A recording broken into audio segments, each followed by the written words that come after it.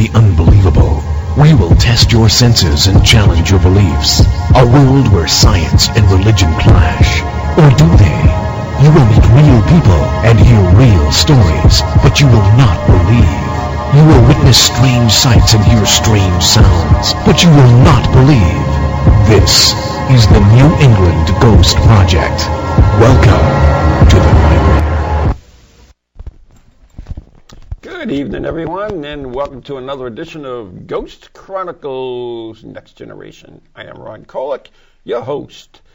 And with me, all the way from the chair next door, is the blonde bombshell herself, Ann Kerrigan. And good evening, everybody. Welcome back. Why, where were they? I don't know. Okay. You're walking them back. All right, welcome back to us. You know, I swear there's a full moon today. I mean, not the one behind us either. And by the way, see the full moon with the cross behind us? Well, that is actually a photograph taken by Nick Mantello, so I want to give him credit for that. And I asked him if we could use that for Spirit Quest, Angels and Demons this year, and he said absolutely, so it's on all our literature and everything. That is so very cool. Yep. Very cool pick. So anyways, Angels and Demons in Spirit Quest, for those who don't know about Spirit Quest is a, I don't know what to call it. I hate calling it a conference because I think it's so much more than that. It's an experience. It's an experience. And we've been doing it for several years now. Last year was ghost hunting and witchcraft, right? Yes. The year before that was ghost hunting and spiritualism. So this year is Angels and Demons. Yes. Drawn from the pages of Dan Brown's book. Which and that was a good book. Yeah, you read that, both right? those. Yeah, in the first one with the Da Vinci Code. Da Vinci Code and then Angels and Demons. Angels and Demons. I actually watched Angels and Demons last night, and it was good. I liked it. I liked it a lot. And later on in the show, we're going to have Nathan, what's his name, Mayer on, and our paranormal news guy. News guy, right? And we're going to discuss the movie a little bit and some other stuff too. Definitely. Whether he wants to or not. And one of the things that I really love about those books and those movies is all the symbolism that they use and how they derive the clues. Funny you mention that, because as part of Spirit Quest, if you're part of the weekend thing, you get your first clue, and you become a symbologist, and you follow clues all through the weekend to find the lost relic. Oh, that's awesome. You ask what a relic is? Well, we'll talk about that later. I have a huge book of all different kinds of symbolism. Really? Yeah, I love that. Just love it. Cool. So it's going to be part of Spirit Quest this Excellent. year. Excellent. Can't wait. And once again, the title is Angels and Demons. Yes. And we're going to discuss a lot there. We're going to talk a little bit about it. But I'm going to have to turn to my angel. That was okay. Okay, so I was going to turn to my angel, the blonde bombshell. That's what I should have done. And she's going to discuss angels. Wow. Well, that wasn't what I was expecting. I'm sorry. It just came out. It just happened. It did. I'm sorry. So we've talked so many times about angels and demons, I think, on this show, and it plays into a little bit of everything. I mean, in the paranormal, you just can't avoid it. And so one of the things that I particularly enjoy, we all know that I'm into the cemeteries, and I really love finding angels. In the cemeteries. Well, not in. Yet, anyways. Like eventually, not maybe. 6 feet under, but I enjoy my cemetery time. When I can find an angel, I just love photographing them. So I thought, and I will be speaking also at Spirit Quest about angels in the cemetery, of course. When I was in the course of looking through all my photos and trying to think about, well, what am I going to show, I started doing more research into angelology. And I know there's very many people out there. It is a word, angelology. Just like demonology. You have angelology. Right. So I guess angelology is probably a little bit more fun. Right. Ronology. Ronology. That's a scary topic. That's a good one. I like that. So I ran across in my research angel hierarchy, and I never was aware that this existed. So I just thought I would touch upon this a little bit because this will be part of my presentation at Spirit Quest. So the whole angel hierarchy came about in the 4th or 5th century because people were basically worshiping angels instead of God, and because they liked angels. Church we have our own angels. Speaking about angels, we do. Yes, we do. Yeah. So they were getting upset. The church was getting upset about this. That was idolatry, and you're supposed to just be worshiping God. On a side note, yes. Do you know that's the difference? One of the differences between Orthodox religions and like Catholic religion, because we have statues, right? And they believe that that's worshiping false gods because it's idolization or whatever you call it. So they have pictures instead, icons and so forth. I see. So that's why they don't have statues, and we do. So. Oh, thank you. I did not know that. That's what this show is all about, learning Ronology. Ronology.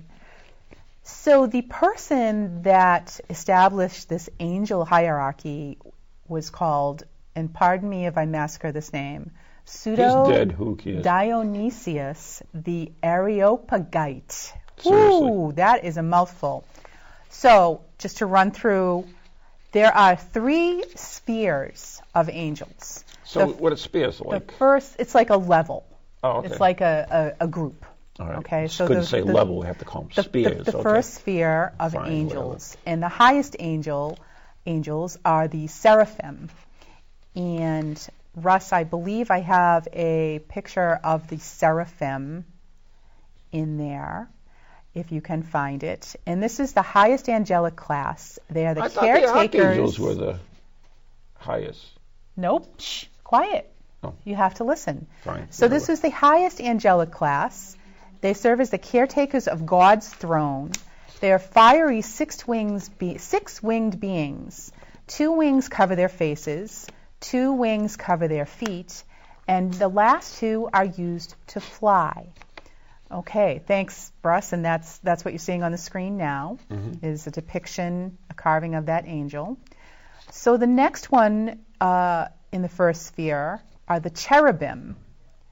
Oop, you can go ahead to that next cherubim. Go ahead, Russ. I think you had that. And this is kind of a squishy picture, and I apologize. The computer does this to us.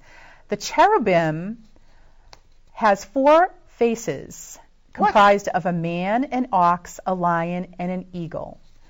4 co-joined wings covered with eyes, a lion's body figure, and ox's feet.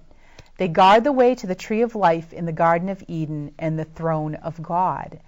They are often confused with putti, or putti, I'm not sure how I say that, which are the baby-like angels. Oh. When you think of cherubs, that's what you think of. Well, the cherubim are so not those little cherubs. No? They are the guardians. Okay. And you can take that down now, Russ, the photo. So the cherubim are really, bad. Good. Bad. They're good, but they're the guardians. Bad, good. They're like warrior kind of people. Yeah. And interestingly enough, these 4 faces that they have are also used. You'll see them in the cemetery. They became the symbols of the saints.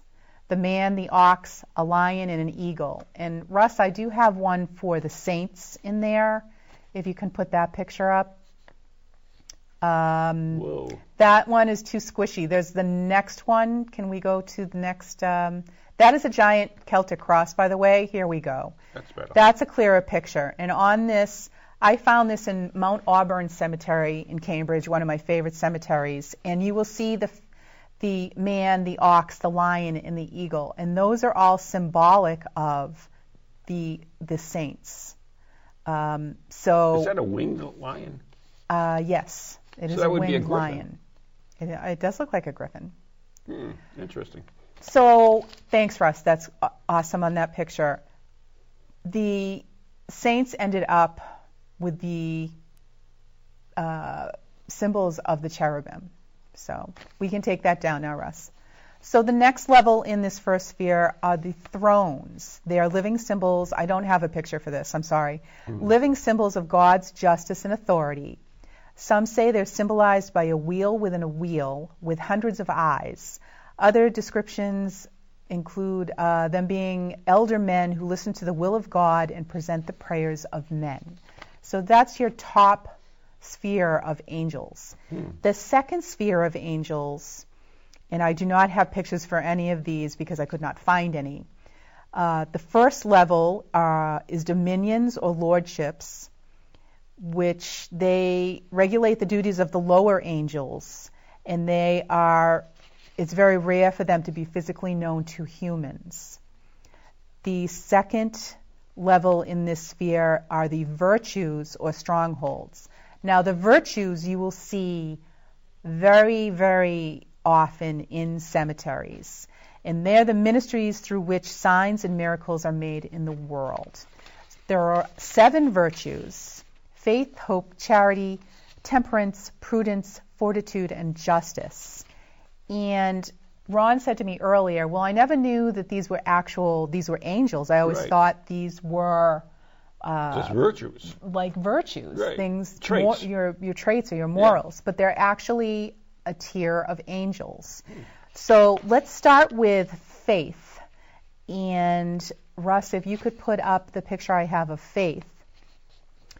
It starts with virtue, faith. And she is depicted as a woman. She's, again, a little squishy in this photo, with a cross, chalice, or candle, and she can be seen at a baptismal font or holding an oil-burning lamp. And in this particular picture, Faith is holding a cross and a chalice. And there are many faiths in the cemetery. The next one, and I see hope everywhere. If you see an angel in the cemetery, 9 times out of 10, it's going to be hope. If we can find one for Hope, Russ, she is seen as an angel with wings, but she's also seen with an anchor. And that is her symbol of hope. I tend not to see Hope with wings in the cemetery, but I always see her with an anchor. And Russ, I think I have a couple of different hopes if you want to put another one up. So what's the symbolism of the anchor? Anchor is the symbol of hope. Oh. I don't know why. Okay. I'm sorry. Curious. Well, you were the symbolologist. I know. know I would think an anchor would steady you and keep you from drifting away, and that would be your hope. That would be my interpretation of that. Okay. So the next virtue is charity. And she is usually seen in the process of revealing one breast.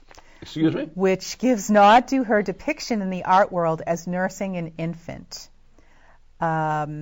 She is also tending to be seen with a flame, a torch, or a candle. And in this picture that I'm showing right now, although this woman is fully clothed on the top, she is holding a torch, which is facing downward and is being extinguished. The next virtue is temperance. And she can be seen adorning the tombs of prohibitionists or those who do not drink, often known as teetotalers. And she's usually carrying some type of water pitcher. She may also carry a torch, a bridle, and a bit, which symbolizes control, or a sheathed sword, which represents restraint. The next virtue is prudence. Must be the painter saying a woman. Prudence is, and not only our angel is named Prudence here. She is not usually seen in the cemetery setting, but when she is included, she may be holding up a mirror with a snake nearby. Ooh. In the art setting, she is seen with 2 heads and often a snake or a dragon. And in this picture, you can see her holding the mirror, but the snake is actually at her feet, so you can't really see it. These things are used to symbolize the wisdom of the quest for self-knowledge. And I have a message from the chat. Anchor and hope. Sailors connected the symbol of the anchor, as stability and strength. By putting down the anchor of a ship, it represented the hope for a safe journey. Thank you. Cool. Thank you, my chat room. Who sent that to us? Or Sam. Sam got that for me. Thank you, our teleprompter girl. Thank you so much. All right, we're going to move on to the next virtue, which is fortitude. She's a female warrior, often standing with a hand on her hip in a confident stance. She may carry a large stick, club, or sword at her side, and can also be seen with a column at her side. And there's fortitude on the screen now. And there's another one. Why are they all women? Must have something to do with their strength. Yeah, right. I would imagine. Yeah. Russ, can you put up the other fortitude? That's what I was thinking. Thank you. This is a very famous angel. She's in Lakeview Cemetery in Cleveland. And she is made by Hasselrott, that was the sculptor. This is one of my all-time favorite sculptures, and as you can see, she has that sword. Mm-hmm. And the last virtue is justice. She's one of the easier virtues to identify, as she's always shown holding scales. However, you will seldom see her in a cemetery. In this particular justice, I took this photograph at the Forefathers Monument in Plymouth, Mass. If you ever get a chance to go see this, this is one of many, many carvings on that monument. It's fabulous. It's big like the Statue of Liberty. Not quite that high, but was made by the same sculptor. Awesome. Okay, so just to wrap up my angels, thanks, Russ. You can take that down. So the third level of the second sphere are powers or authorities, and they are warrior angels that oppose evil spirits. It's theorized that Satan was the chief of the powers before he fell, and their duty is to oversee the distribution of power among humankind. The third and final sphere are the principalities or rulers. They're angels that guard and protect nations or groups of people or the church.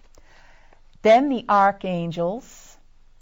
The archangels are down at the bottom, believe it or not. They're messengers, as all angels are messengers, but they are also protectors.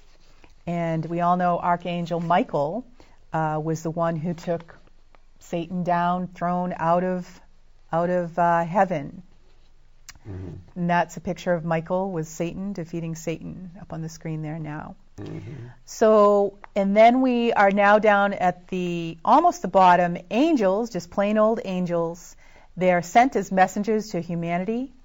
And the very bottom of the third sphere, which is what is closest to us, are personal guardian angels, and they're supposedly assigned to every human being. So all of us have our own little guardian angel. So that is my little presentation on angels. I will go much more in depth at Spirit Quest. I'm not late. All right, so I'm going to roll this back over to Ron. We are? We actually have a question. Oh, we have a question. Have Ron and Ann ever felt energy that could be felt as angelic during any of their investigations or visits? Well, working with you, I've always felt angelic energy. Yeah. That's what I was thinking. I honestly have not. Have you? As far as an angelic? The question is, what does angelic energy feel like? Mm-hmm. That's hard to tell. Do you think you have protectors? Do you think that you are protected? I think so. Mm-hmm. And so we have that feeling. Are we talking that is an angel, if you want to call it? Yeah. So I feel that way. I mean, how many times have things happened to you and you say, oh, the angels were looking after you? Oh, absolutely. Right? I know my husband has a guardian angel. Yeah. Ooh, yes. Oh, if he didn't, I don't think he'd still be upright. Mm-hmm. Let's just put it that way. So that was interesting. We're going to do a show on angels sometime, just angels. Oh, I would love that. The whole thing. That'd be kind of cool. That would be awesome. But, yeah, that's interesting. I forget where we're going now. Well, we were going to move on from angels, staying kind of in that saintly realm, talking about relics. Oh, really? Relics? From the church. Okay. And I know you had Right. mentioned... You know, we talking, once again, Spirit Quest is all about the paranormal, but it's also, this year, is the relationship with religion. Mm-hmm. And one of the things that I love doing, absolutely love, is psychometry. Mm-hmm. And that is basically holding an object and being able to read the energy or getting impressions from that object. And when I first heard about this, I thought it was, a bunch of baloney. Like, how can you get impressions from an object like a stone or a key or something? But then I started to think about, because I'm a good old Catholic boy, the relics, mm-hmm. which are either pieces of the saints or possessions of the saints. So anyways, we're going to learn a little bit about relics here from one of the shows that we did, right? Yes. We had a show a few months back, which is one of Ann's favorite shows, by the way. Memorable show to me, yeah. If you saw it, you know why, but mm-hmm. we digress. Can we play the first clip, Russ, please, which is relics? It explains relics. Yeah. Do you know what a relic is? I do not know what a relic is. Okay. What's a relic? So we're going to talk about, I'm going to talk about relics. We're going to talk about relics. Okay. So, Russ, if you'll get my list of top relics ready, we will go to it, but don't start yet. So anyways, the word relic is derived from the Latin word meaning reliquis, meaning, guess what? Reliquis. Would you guess? What would you guess? Relinquish? Yeah. What do you think it would mean? To give something up? Close enough. Well, that would be the definition. It means left behind. Left behind? Yeah. Okay. Yeah. So basically, yeah, you give it, but you leave it behind. Mm-hmm. So anyways, the word is derived from reliquis, which means left behind. Relics have always played an important part in religion, and not only Catholic religion, but many others. Mm-hmm. More than decaying body parts and stained rag or cloths, these items became the physical embodiment of God's work on earth. Oh. Many churches during the Middle Ages, okay, this is interesting, cashed in on the hype and created their own religious relics. Oh, nice. At one time, there was more than 7 heads of John the Baptist. Ew. Yeah. Oh, no. So, I mean, there's, if it was a way to make money, then, back at that time, especially in the medieval. Wow. So there were different classes of relics. Okay. Okay, there are 3 classes. The first class relic is actually a pot of the saint. A part? Yeah, a pot. A pot. Excuse our New England accent. Like a part. Bone, hair, oh, blood, okay, a part. Okay. Which I actually have a first-class relic in the blood of Saint Chabel, which we will talk about later. The second-class relic is something that is owned by the saint or an instruments of torture that was used against the martyr. Oh. Okay. So they have torture devices? Yeah. So nice. These can become relics. And this is the interesting one, though. Okay. Uh-huh. A third-class relic. A third-class relic consists of something that has touched a first or second-class relic. Anyone can make their own third-class relic by touching an object against a first and second-class relic. Oh, God. So if you got a third-class... This is pretty complicated. So if you got a third-class relic, it's like, whatever. Yeah. You know what I mean? Well, there you go. I mean, that tells us a little bit about relics. But you can see, I mean, the interesting thing when we started doing this, and you were doing your research and I was doing my research, we realized the complications, not the complexity right. complexity of the Catholic religion as well as other religions, how deep it is and everything. And like in the book, Dan Brown's book, Angels and Demons, I mean, you looked at that, you saw different aspects that we didn't know about. Right. And one of the things that we will be doing at Spirit Quest is a conclave, which is how they elect popes, except we'll be doing it for a best dressed costume. Best in show, as I like to say. So we'll actually have the ceremony. Yeah, we could do all that stuff. Smoking something, that's for sure. Another thing I will be doing at Spirit Quest is the Shroud of Turin. You ever heard of that? Yes, I actually have. Yeah. I have and I think we have a picture of that. There you go. There it is, Shroud of Turin. And I have the original shroud is 14 feet long. Right. by 3.5. I have one half of it, a replica of one half of it, which is the front half. It has the front half and the back half.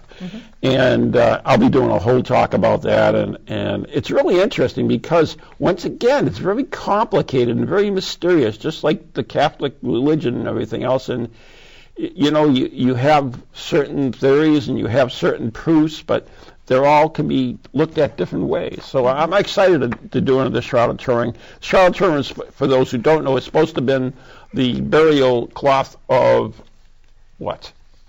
The Shroud of Turin? Yes. The burial cloth of Jesus Christ. There you go. I know that. There you go. We can lose that picture now, Russ. Yep. So we'll be talking about. I will be talking about giving a presentation, and I will have the actual replica of it there as well. That's pretty cool. Yep. So. All right. And also on our other show, we had a young lady by the name of Wendy Reardon, who is a pole dancer. But other than that, I think that was our highest viewership, that show. But anyways, she also has a degree in papal funerals or whatever. Yeah. And she's going to do a lot about that, which is, once again, it's so intriguing, all how they died and what's going on, the intrigue and everything. And she's going to have a papal death mass there as well. That was a. So can we cool play thing. that clip from that show? So tell us about the death mass. This is our good friend Pope St. Pius IX, who died in the 19th century, late 19th century. And when he died, the Roman mob was furious with him because Italy became united. So on his funeral procession from St. Peter over to the church San Paolo Fiore La Mura, where he's buried, they tried to toss his body into the Tiber River. So the Roman mob doesn't do that anymore. It's no fun anymore. But that is a death mass. I actually got off eBay. Oh, my God. Seriously? Wow. So, Wendy, I have to ask you this. Because, as I mentioned earlier, I did a show on relics. Yes, I love relics. he did. You remember that, Ann, don't you? Yes. Yes. Oh, very well. So, there are different Engraved classes. into my memory. Yeah. There are different classes of relics. For Right. instance, Yes. the Pope's inners would be a first-class relic. Right. And then, would this be a third or a second-class relic? This? Oh, no. A papal death mask, no. I mean, for the original. Well, if it's the original one. Oh, the right? original one, that would he just So the saint, then it original would be a second-class relic because it was the Pope's, right? Wouldn't it be a first class because it actually touched yeah, him? touched it. Yeah, touched him. Yeah. All right, you're right. It would be first class. Well, a third-class relic is something that touched the second-class relic. So I'm trying to find out. I think that's a third-class relic, is what I'm saying.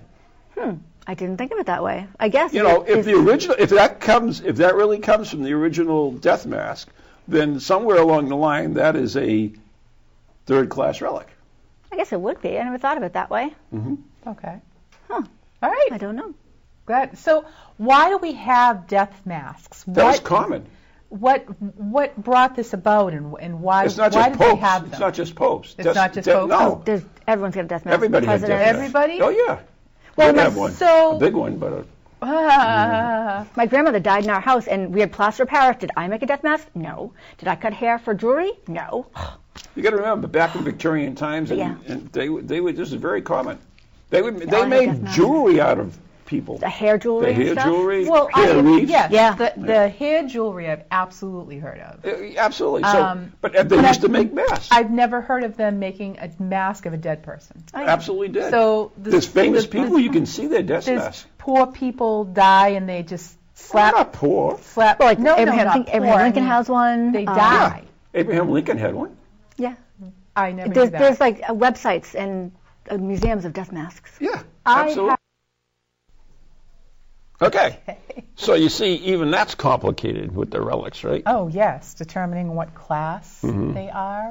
But Right. And I found out why you guys laughed, too, because someone from the chat room asked if I was a relic because I was 100 years old. So it's not how you become I wonder who a that relic, was. by the way. If you were listening to my thing, that's not a relic. Anyway. All right. So, but there are ways you can become a relic, and one of the ways is stigmata. Stigmata. Yes. Stigmata. Stigmata. Just wicked funny. But no. Right, so stigmata, right, is what? Well, I mean, there are many saints that took on this stigmata traits, and they became saints. Right. Yeah. Now, well, I think the person who can best explain what a stigmatist is Sam? Is Mother Angelica. Oh, okay. We have a clip of Mother Angelica explaining what a stigmatic is. And if we could roll that, please, that will give us a good explanation. I know some of you are just saying, what in the world are we talking about? Well, there are many people in the world. I've often thought that there are many people throughout the centuries. Every century has had its stigmatists.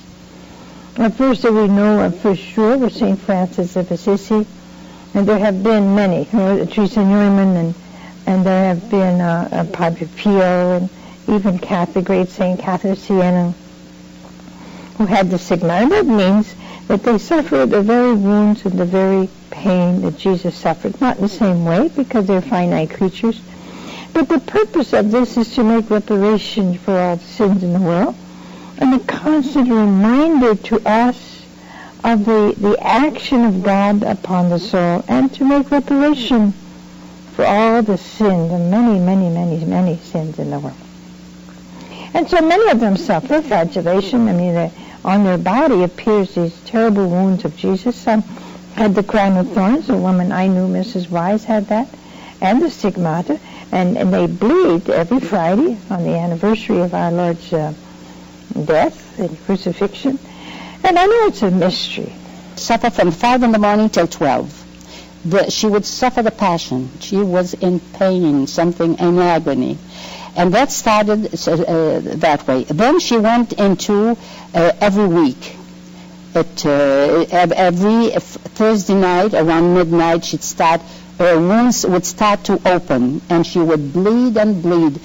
And the son, Bill, the brother of Rose, the younger brother, describes it. And he said his mother would have to put big towels because it would squirt, and the blood would ooze on the walls and everywhere. And then she the feet, the hands, the crown of thorns, 3/4 of an inch of blood under her eyes, and she represented... That's all during the Passion. The Passion. And she represented the holy face of our Lord. Bill says, I was so surprised once to come in to see my sister, and to see it was not my sister anymore, it was Jesus. Okay, so that was a little bit about stigmata stuff, right? Yes. Right. Which is really kind of fascinating. It's something really paranormal, I think. Right. I mean, if stigmatics are paying for sins, I mean, God, you must have somebody working overtime. I guess so. But we actually had a question in the chat room about relics, so before we move on. The question is, do we think that the belief of others creates the power of a relic? Or is it the relic itself containing a shard of religious power from a divine source? No, that's an interesting question, because I believe that's from Stephen Scott, and it's a theory of where it comes from. But when Stephen sometimes picks up on energy, he picks up what he calls residual energy. He's not speaking to a live person, a dead live person, but he's picking up on energy. So, yeah, the energy is imprinted in the object, so a relic has that same energy. It comes from whoever that person is. If that person person happens to be in the divine realm, meaning they're close to a greater good or greater God or whatever, then that same energy could come through in a relic, and it could possess powers of healing or whatever. So I believe, that's what I believe anyways, and now I tell you that's absolutely the truth. No, I mean, that's my own personal belief. Your opinion, which kind of is a bit of psychometry. Right. And we actually went to a grave of one of the stigmatas, right? Yes, we did. We went to Precious Blood Cemetery in Woonsocket, Rhode Island, and learned about America's only stigmatic, Rose Marie Ferrone. So we're going to roll that clip. Is the grave of America's only stigmatic. A quick definition is one who bears the wounds of Jesus Christ. Marie Rose Ferron, also known as the Petite Rose. Although we arrived late in the afternoon at the cemetery, I was able to shoot this quick video at her very humble grave. I'm here in Precious Blood Cemetery in Woonsocket, Rhode Island, and we're standing at the grave of Rose Ferron, also known as La Petite Rose. And Rose was the United States' only stigmatic.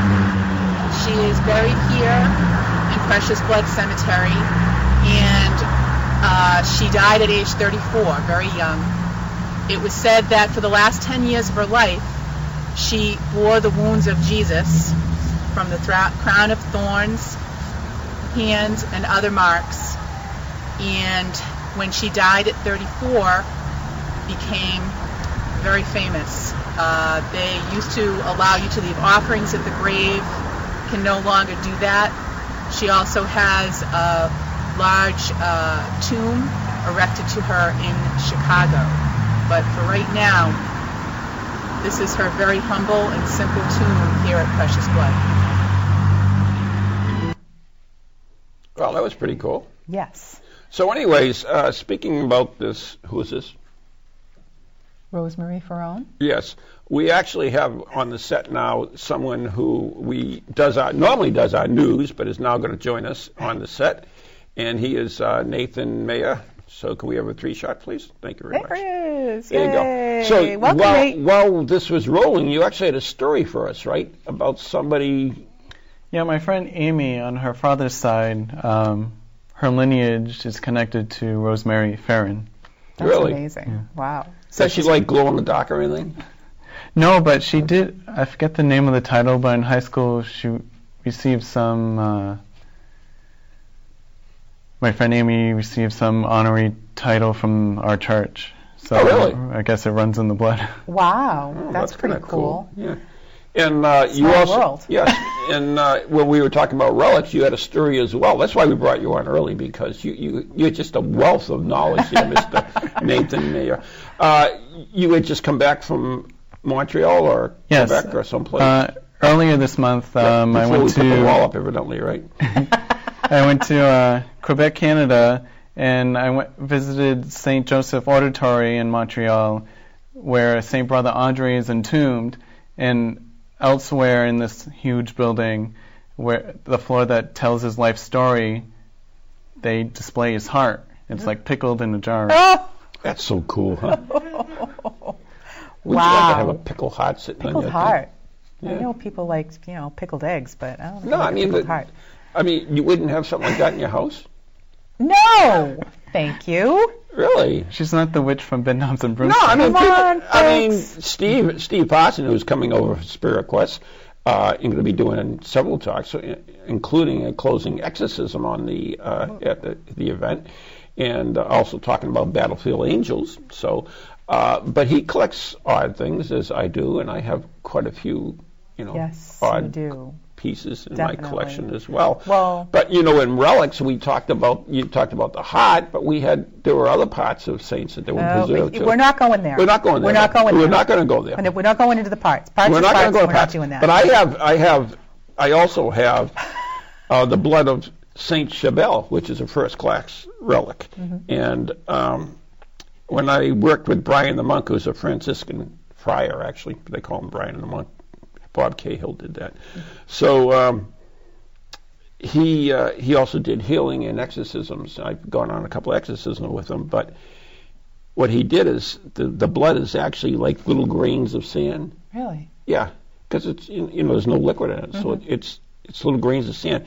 And he would take it and place it in holy water, and they would use that for healing. So that's cool. And when we wrote the book, Ghost Chronicles, Maureen and myself. And in the book, it mentions several times that we bless things with holy water. Mm-hmm. So we actually, people say, "Oh, that's crazy. Holy water is just water. What if you're, Muslim and it doesn't work or anything?" So, anyways, we had Keith Johnson, who you know very well, right?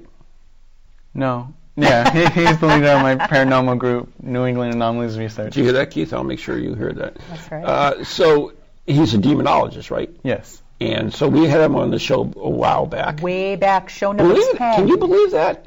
I thought it was just recently. No. But show anyways, number 10. This is show number 32. So he talks a little bit about holy water. Yes. Let's roll that. On holy water. Talk about the holy water first. The holy water, of course, that has been blessed. That has been consecrated. Just like the Holy Eucharist is consecrated. It's a piece of wafer before it's consecrated. This is water that has been blessed. It looks like regular tap water, but it does have holy vibrations on it. Touching it, I would not be able to tell, because I am not asensitive. I would not be able to tell if it's blessed or not, but there are certain people and spirits that will know right away if it's been blessed or not. Right. If you remember the scene in The Exorcist, the famous movie The Exorcist, where the possessed individual knew that it was, could tell whether it was blessed or not. And of course, in the course of the story, actually pretended that it was burning her. But so this does have the sacred vibrations on it, and we do use it for an altruistic purpose. We would go into houses and bless windows and doors and spray this around. Okay, so that's a little bit on holy water. In fact, I have my own, which is shameless plug. Van Helsing Special Blend. If you read the book Ghost Chronicles, then you'll know a lot about my special blend, and you also know that it works very well. The bottle comes with a blessed silver cross, also has the St. Michael's prayer card on it, on the side of it. Archangel Michael. That's right. It does contain holy water, and it also contains liquid sage and Jack Daniels. So it's an excellent source of protection, so thank you very much. You're very welcome. I spray it around my office occasionally, but Russ keeps coming in. Russ keeps coming in, huh? You don't wear I love you, Russ. I'm just kidding. You don't wear his perfume? Why not? I could tell you stories about that thing, but anyway. All right. So, and Keith was also on the show. He talked a little bit about demons, because Spirit Quest is about angels and demons. And Keith is going to be speaking at Spirit Quest. I don't Funny know you if you mentioned that. He will actually be doing a presentation or a workshop on Demonology 101. Mm-hmm. So that's kind of cool. I'm going to sign up for that one. Yeah, you need it. I need to get somebody out. No. Yeah. Just kidding. Anyway. So we have another. Are we going to play that? Yeah, let's play that clip. We're going to play the. Lost clip my place. Number 6. Number 6. Keith discusses holy vibrations versus negative spirit. A cross. It's a simple cross that this is made out of palms, for Palm Sunday. Yep. And the palms are blessed. Yep. And of course, when they are burned, the ashes are used for Ash Wednesday. And so this actually carries holy vibration. No, I'm not you know Catholic, this stuff, but right? I do know this, yes. Yes. So this. So I'll let you know if you're wrong in any of that. Okay, you correct me if but you're right on the button. Overstep my bounds there. Yeah. But they do have holy vibrations on them. Mm-hmm. They are sanctified and blessed, and so that carries that holy vibration or that purity with it. And that's one way you can use a certain amount of provocation. Now, I'm very hesitant about provocation, but provocation is very easy to do when you're in a spiritual atmosphere. But if it is a negative or parasitic, unholy spirit, whatever you want to call it, they will be aware that an object like this has a holy or sacred vibration on it, that it's been blessed by a holy person, and for a positive means, altruistic. Mm-hmm. So a spirit will tend to shy away from these. But if it's cornered, like any sort of creature, it will tend to fight back. So if it's cornered, it's going to react. And that's where you get holy vibrations and sacred objects can affect certain negative spirits and get them to reveal their presence. Well, so there you go. Yeah. So, Nate, you're on Keith's team, right? Yes. Have you ever witnessed him in action as far as fighting demons? No, I haven't witnessed any heavy-duty action with negative spirits. Mm-hmm. But once I was on an investigation and he was blessing the house, and he asked for a sign of departure. Mm-hmm. And I swear I heard some kind of sigh over, I think, one of my shoulders. And I looked towards that direction, and no one was standing there. But I was the only one who heard it. Mm-hmm. And we're not like TV type group, so the clients were there, and one of the homeowners looked at me, looked in the direction that I heard the noise from. So that's my only story about. Well, that's a personal experience for you. Yeah. And, the Catholic Church is really big with demonology and so forth. Mm-hmm. But other religions as well. In fact, I think you have a story about Martin Luther King. Not the king. Not the king. The king has left the building. No. Martin Luther was a German monk and theologian widely identified with the Protestant Reformation. And when he was at... He tacked that damn thing on the door. When he was at Wartburg Castle, under the name of Knight George, Luther translated the New Testament from ancient Greek into German in just 10 weeks. This translation of the Bible was not the first into German, but it became the most well-known and widely circulated. And while he was doing this, during the beginning of the translation into German, the devil saw this and was furious and wanted to disturb the sacred work. His demons gave him no rest day or night. At last Luther grabbed his inkwell and threw it at the evil one's head. Still today, they show the room and the chair where Luther was sitting, and the mark is still seen on the wall. God's word translated into German gave the devil a fatal wound. Then Luther, looking out of the window over the forest, the cloud of smoke from the mines puffed up away, and that symbolized all the doubts Luther had in doing his work. Later in life, Luther said, whenever he felt the presence of the devil, he would break wind in his face. Meaning there is no equal matching to the power of God to the devil, who is always in control. God who's always in control. Faith always wins out, and the devil can't stand a word of Christ, and his power fails. Wow. That's pretty cool. And that's from way back, When they had inkwells. When they had inkwells. Maybe there was some holy water in that ink. A Van Helsing special blend. Sprayed it. They might have used that back then. It was back in 1521. Yeah, they might have used it. I remember that. Ron remembers it well. Yeah, it was pretty good. But, all this stuff, you have so many talks and so many stories about the devil. There's a lot of stories. Last year, Steve Parsons came over from the UK. Yes, he is this year for Spirit Quest. Yes. And one of the talks he gave was the devil who played cards. And it's all about how the devil comes into a tavern or anything and plays cards with him, and then he's finally found out, and he just goes away. But, he shows up in a lot. Daniel Webster and the devil, that's a famous story. Mm-hmm. You guys all know that, right? I've heard of it. All right, good.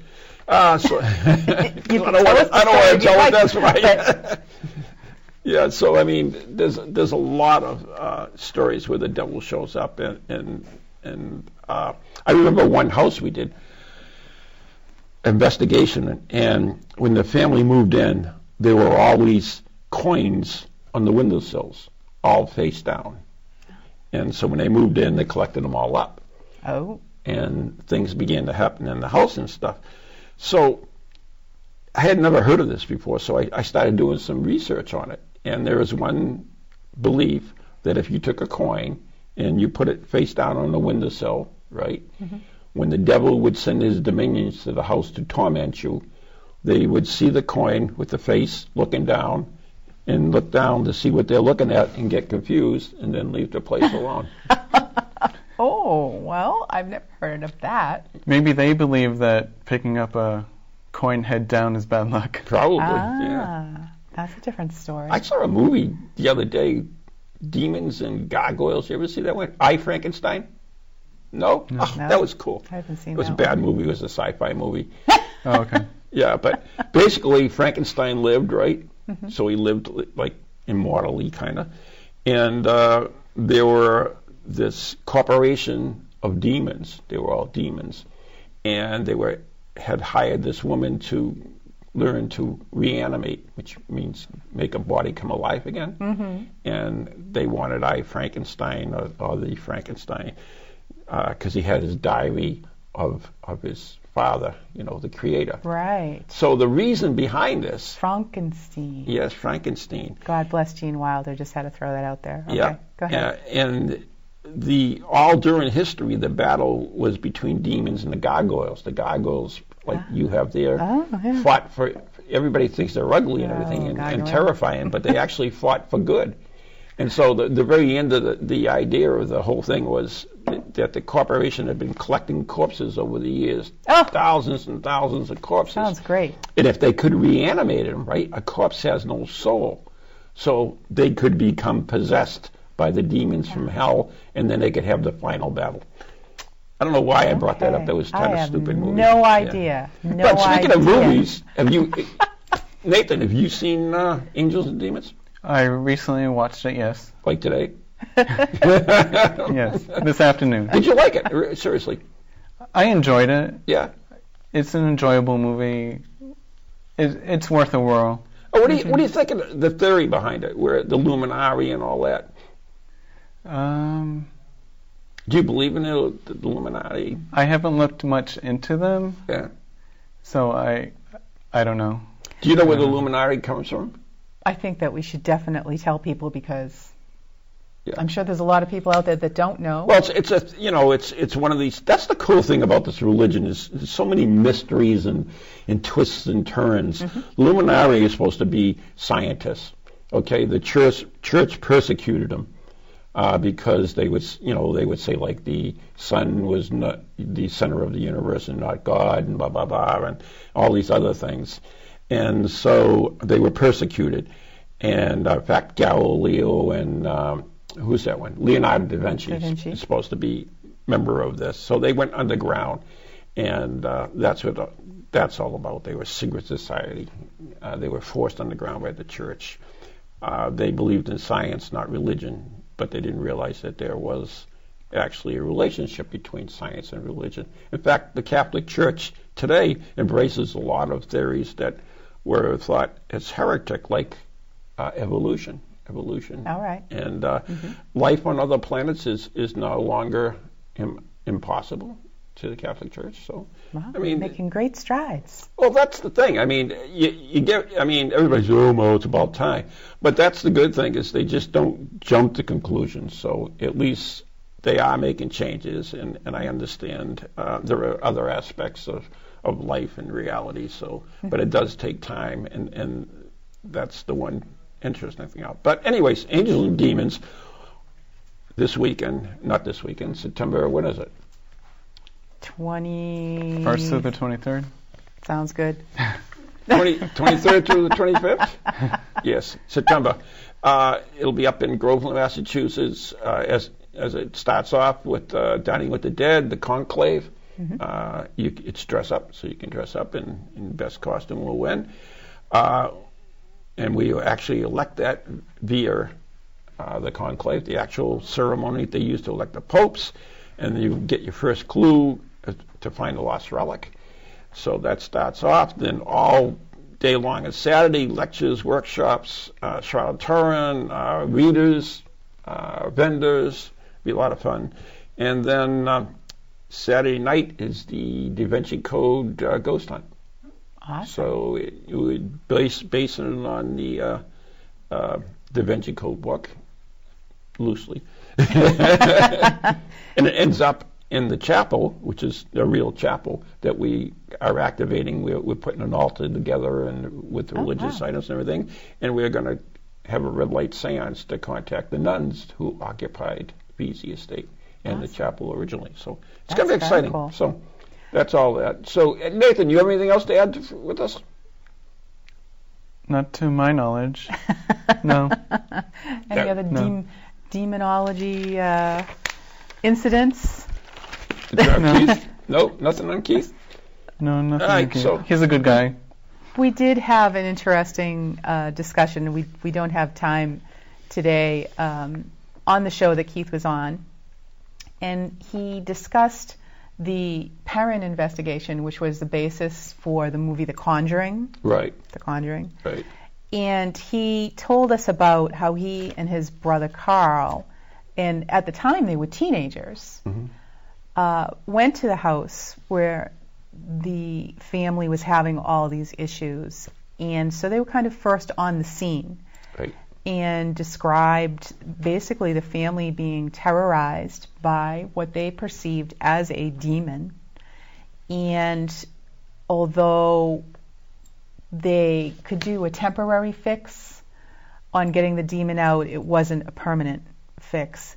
And then later kind of handed it off to Ed and Lorraine Warren, also known demonologists. And paranormal investigators as well. So the demonology aspect, I think, is really interesting, and I think it takes a very special person to deal with something like that. And that's one thing that group did right.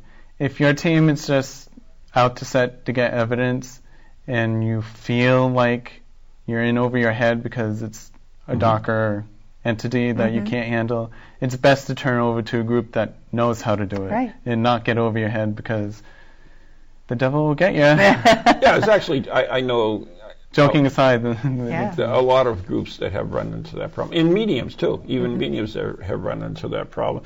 In my investigating, I've gone on a couple of exorcisms with the Catholic Church, so I've had that experience in itself.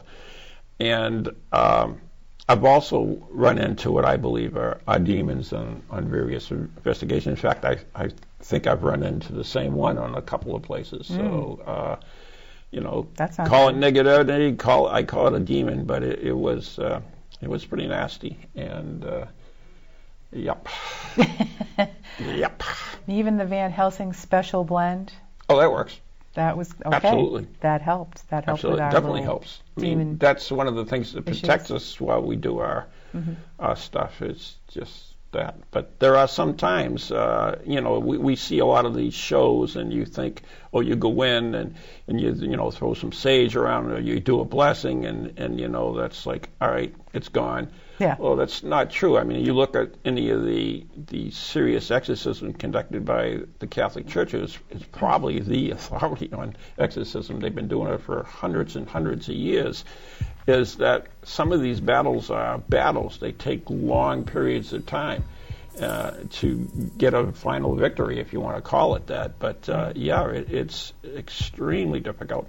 I mean, and you had a hierarchy of angels. Yep. There is a hierarchy of demons as well. Oh, I'm sure. And, I remember Keith telling us that. I did see that in my research. The show. But we are getting these I have wrapped a book. here. I have an old book, a hardcover book, that has all the names of the devils and demons. Bring that with you to Spirit Quest. I'll read them all on the show tonight.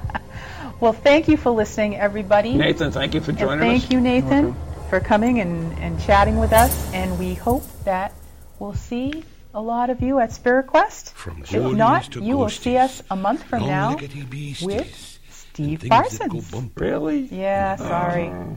So thank you for listening, everybody. Good night.